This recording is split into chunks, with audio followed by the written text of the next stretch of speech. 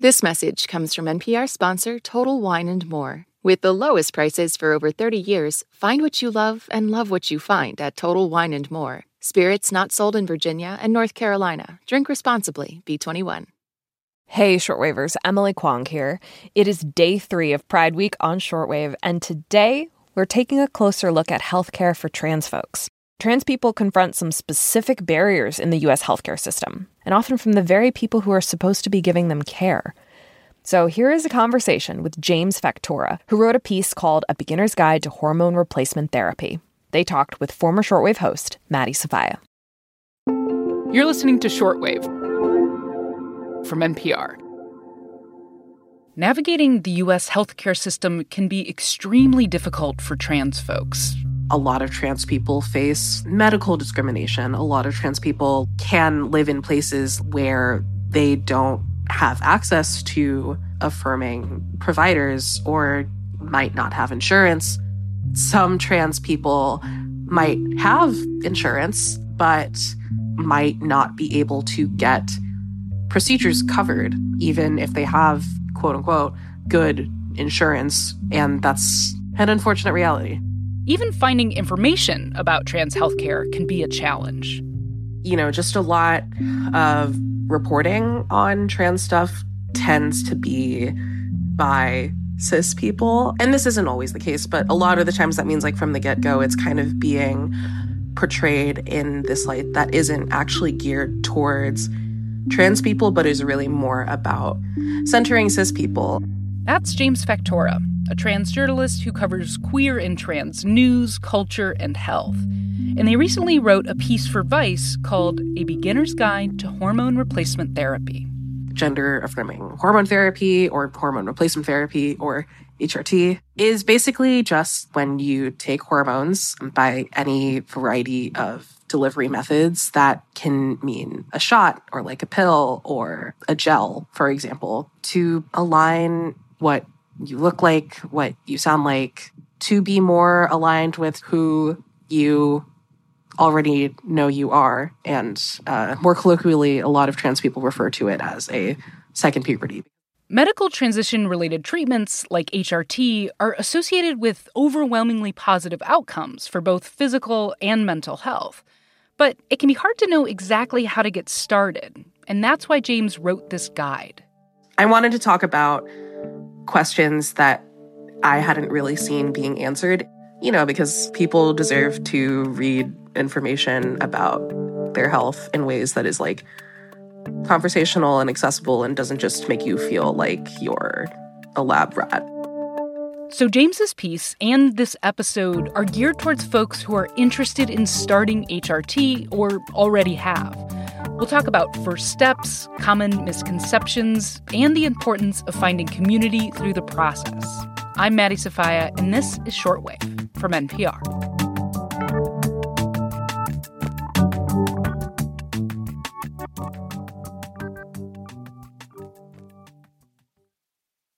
This message comes from NPR sponsor Total Wine & More. With so many great bottles to choose from at the lowest price, it's easy to find your favorite Cabernet or a new single-barrel bourbon to try with some help from one of their friendly guides. With the lowest prices for over 30 years, find what you love and love what you find only at Total Wine & More. Curbside pickup and delivery available in most areas. Visit TotalWine.com to learn more. Spirits not sold in Virginia and North Carolina. Drink responsibly. B21.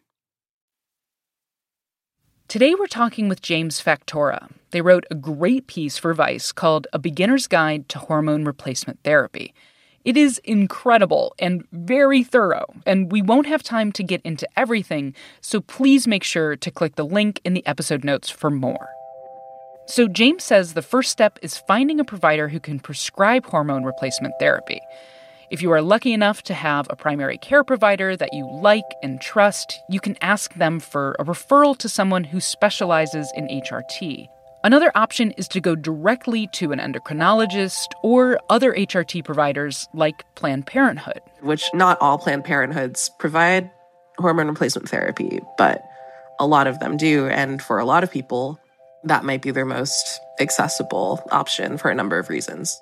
Regardless of the route you take to finding a provider, James says talking with other people in your local trans community is really important. A big theme here is kind of, talking with your local trans community, whether that's online or, just like among your friends.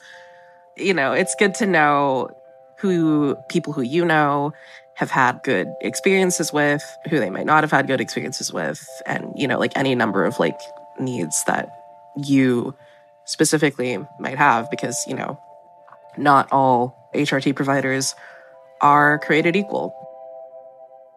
Before your first appointment, it's helpful to prepare some interview questions for a potential provider to help you determine whether they're the right choice for you. So that can mean asking any of the things that you need to know, like how much experience they have, either in general or like with somebody who shares your identity. If you're a trans masc, you're trans femme, or don't identify like with those two things.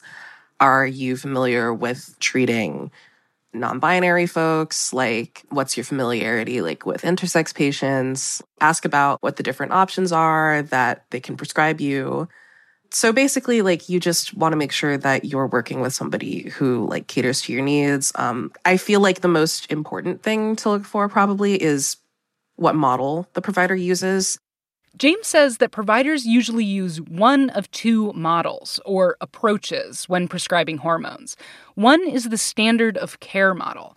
In this model, your medical practitioner will talk with you about the effects of HRT and a general timeline of changes you can expect in your body. This model also requires a psychosocial assessment and a referral by a mental health practitioner before prescribing HRT. Basically, that just means that whoever is conducting this assessment will ask you about your identity and how you experience dysphoria and how long you've experienced dysphoria and what the impact of your gender presentation has had on your mental health, specifically like the stigma attached to that gender presentation, and what kind of support that you might have from people in your life. There's another model that James says is gaining more widespread use, and that's the informed consent model. In this framework, much like the standards of care model, you're informed about the effects of HRT and the options that might be best for you. But here's the big difference. A psychosocial assessment is not required.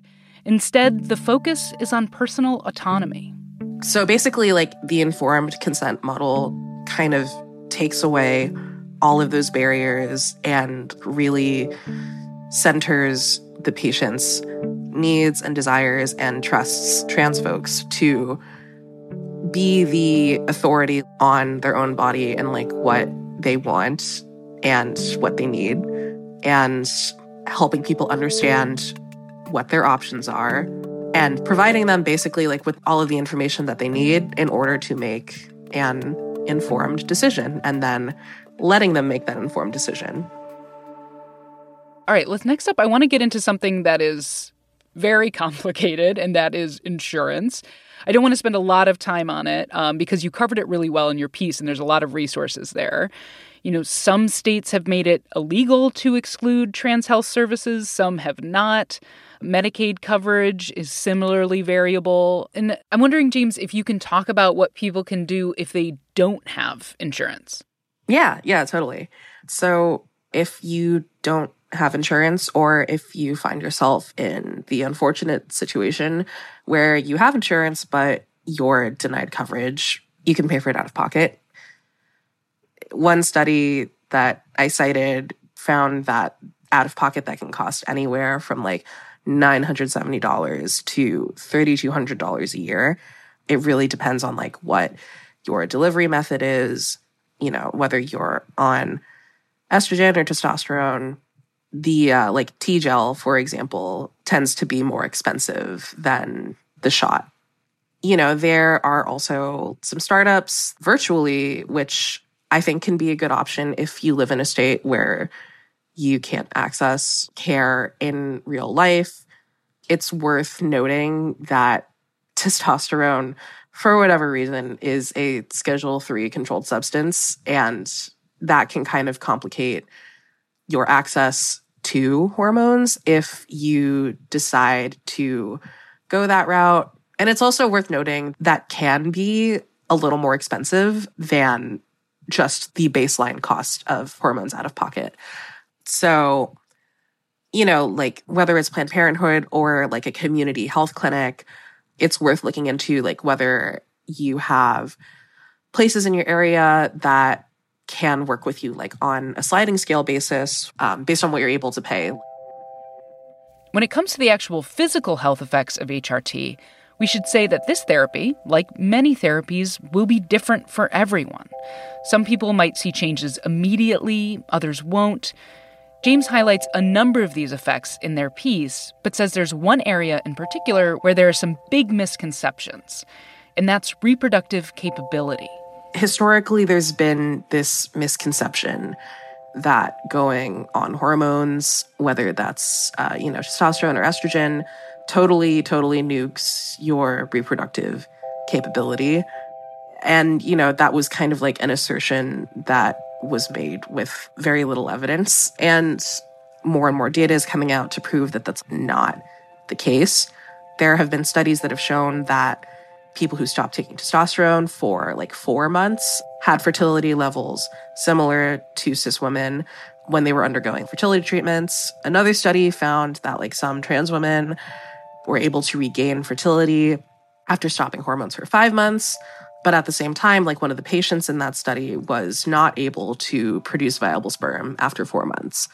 And, obviously, like if you are interested and able to preserve your, reproductive stuff before you start hormones, you can always, do sperm banking or egg banking.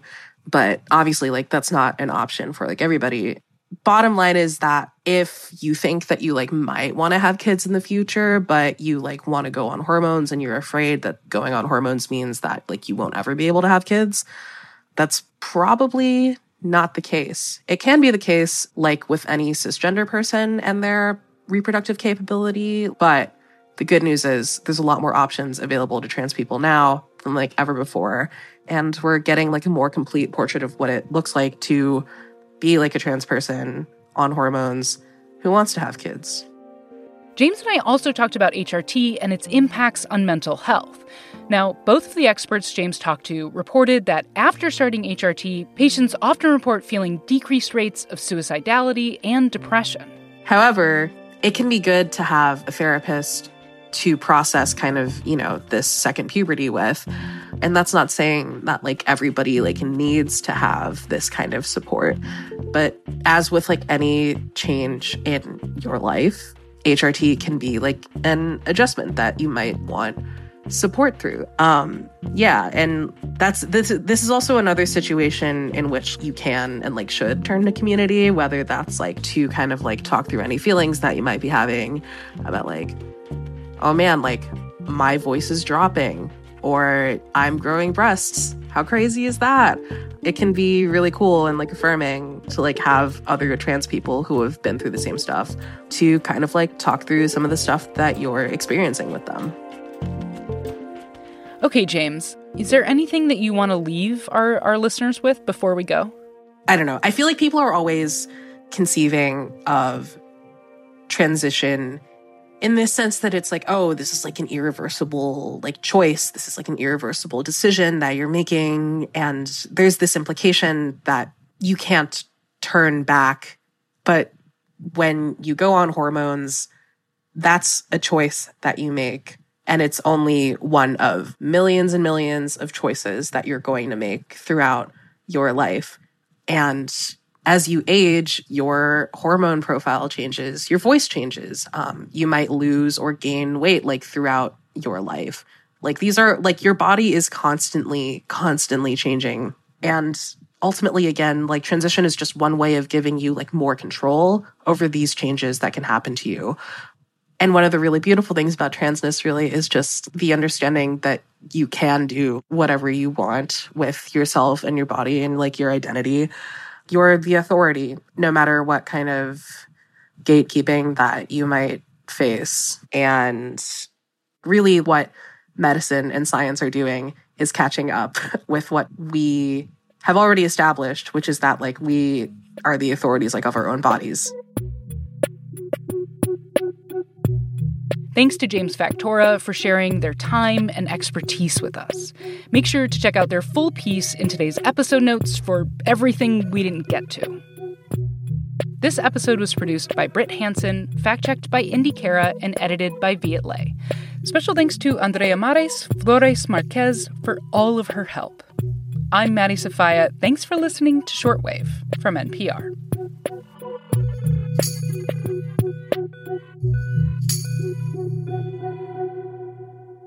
This message comes from NPR sponsor American Express Business. Take your business further with the Amex Business Gold Card, now smarter and more flexible. It's packed with enhanced benefits to help unlock more business value. Learn more at americanexpress.com/businessgoldcard. You know the names of the primary players. Jimmy Carter. Our country's not strong anymore. Ronald Reagan. We have perverted our Constitution. Gerald Ford. Let's go! But how they acted, it's just about the opposite of their popular images. Those are the seeds of the culture war. Landslide, how a presidential race led to today's political divide. Subscribe now to Landslide, part of the NPR network.